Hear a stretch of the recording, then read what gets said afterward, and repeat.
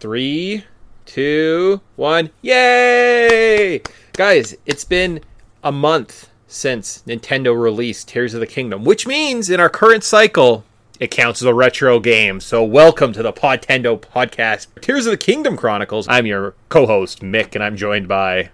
Tyson. Man, what an old game we're playing today. Man, I love playing retro games. There's just something about like an older game that you can just really sink your teeth into. It is nice. It is solid. So, with Tears of the Kingdom officially becoming a retro game, we're allowed to talk about it, ladies and gentlemen. And just like we did with Breath of the Wild Chronicles way back in the day, we're looking like almost 5 years or something like that. We're just going to be documenting, detailing our experience with this fun Zelda game. A little bit of housekeeping off the top. Today's going to be a short episode. We're probably looking at literally the opening cutscene and maybe the lore that is mentioned. Next week, we're coming back. We're going to be talking about all the gameplay, the first, 8 or so, maybe 10 hours of this game, kind of where we're at. And then we're going to get back to our regular schedule. So you'll have a video game. I believe it's Banjo-Kazooie. There's X-Men movies right after that. And just based on the way our time allotments work. So shorter show today. And we're going to be looking again, just kind of opening story and some lore stuff that I wanted to dive into. So initial feelings even. You can be like, oh, was I excited? Was I not? So does that work for you, Mr. Co-host? Yeah. No, I'm very excited. Cool.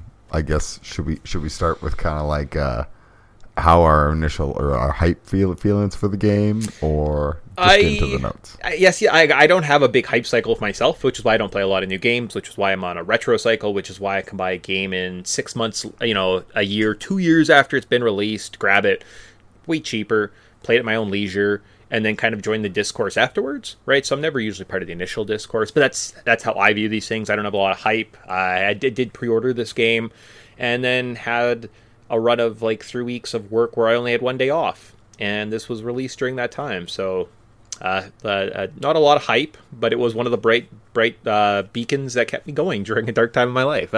Yourself, how hyped were you for this experience?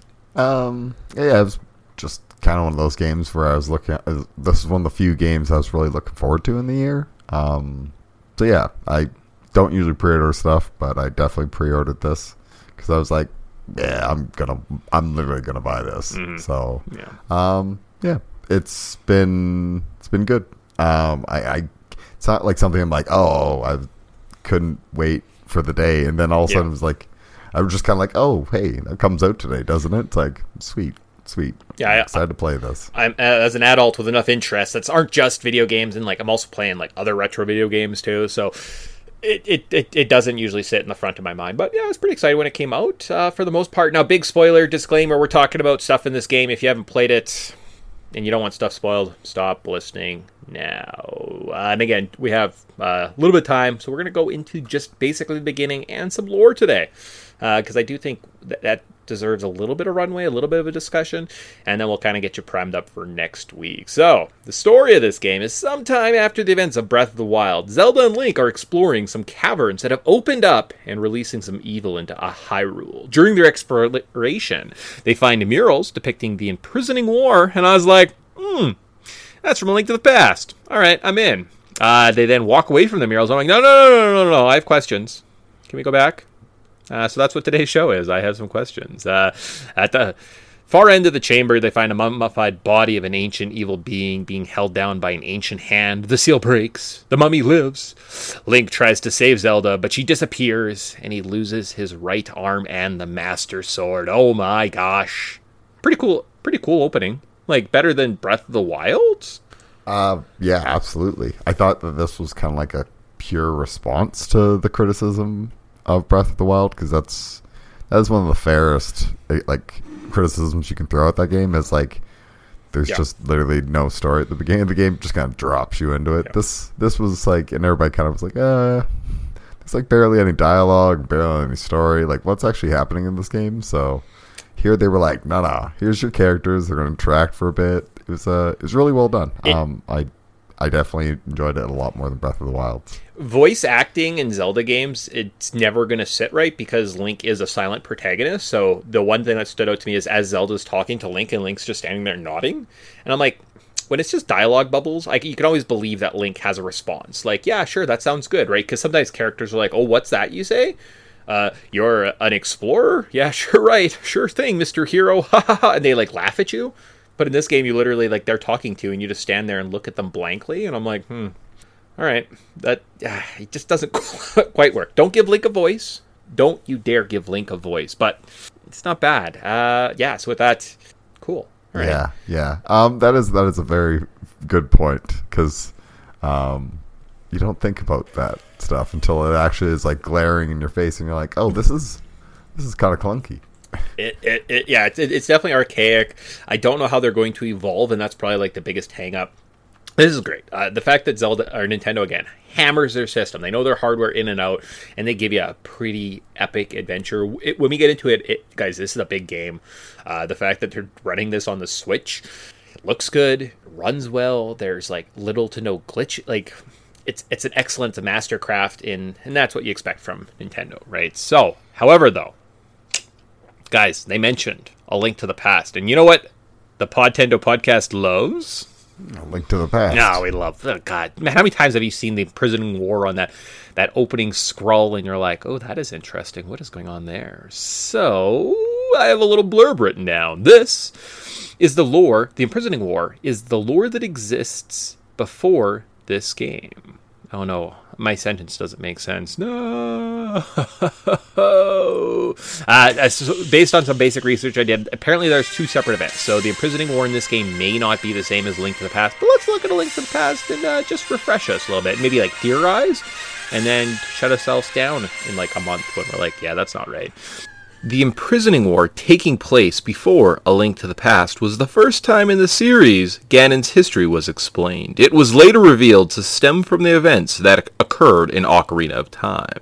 It was a conflict that ensued after Ganondorf, the demon thief, entered the Sacred Realm and laid claim to the Triforce, becoming Ganon, the Demon King. Ganondorf's attainment of the Triforce tainted the Golden Land, transforming it into Dark World, and Ganondorf himself into a beast named Ganon. He launched an invasion against Hyrule with his new army of monsters, made up the people from Hyrule that came seeking the golden power for themselves. This invasion was repelled by the Knights of Hyrule, who gave their lives to protect the 7 sages so that they could seal the Dark World, trapping Ganon and his army inside and restoring power to Hyrule. Yeah. Well, it's kind of like I guess, like, Ocarina of Time is kind of like the setup to that whole Fallout, because it's essentially like, you know, the timeline is like, you know, Link's victorious, goes back in time and lives as a kid, and they lock up Ganondorf, yada yada.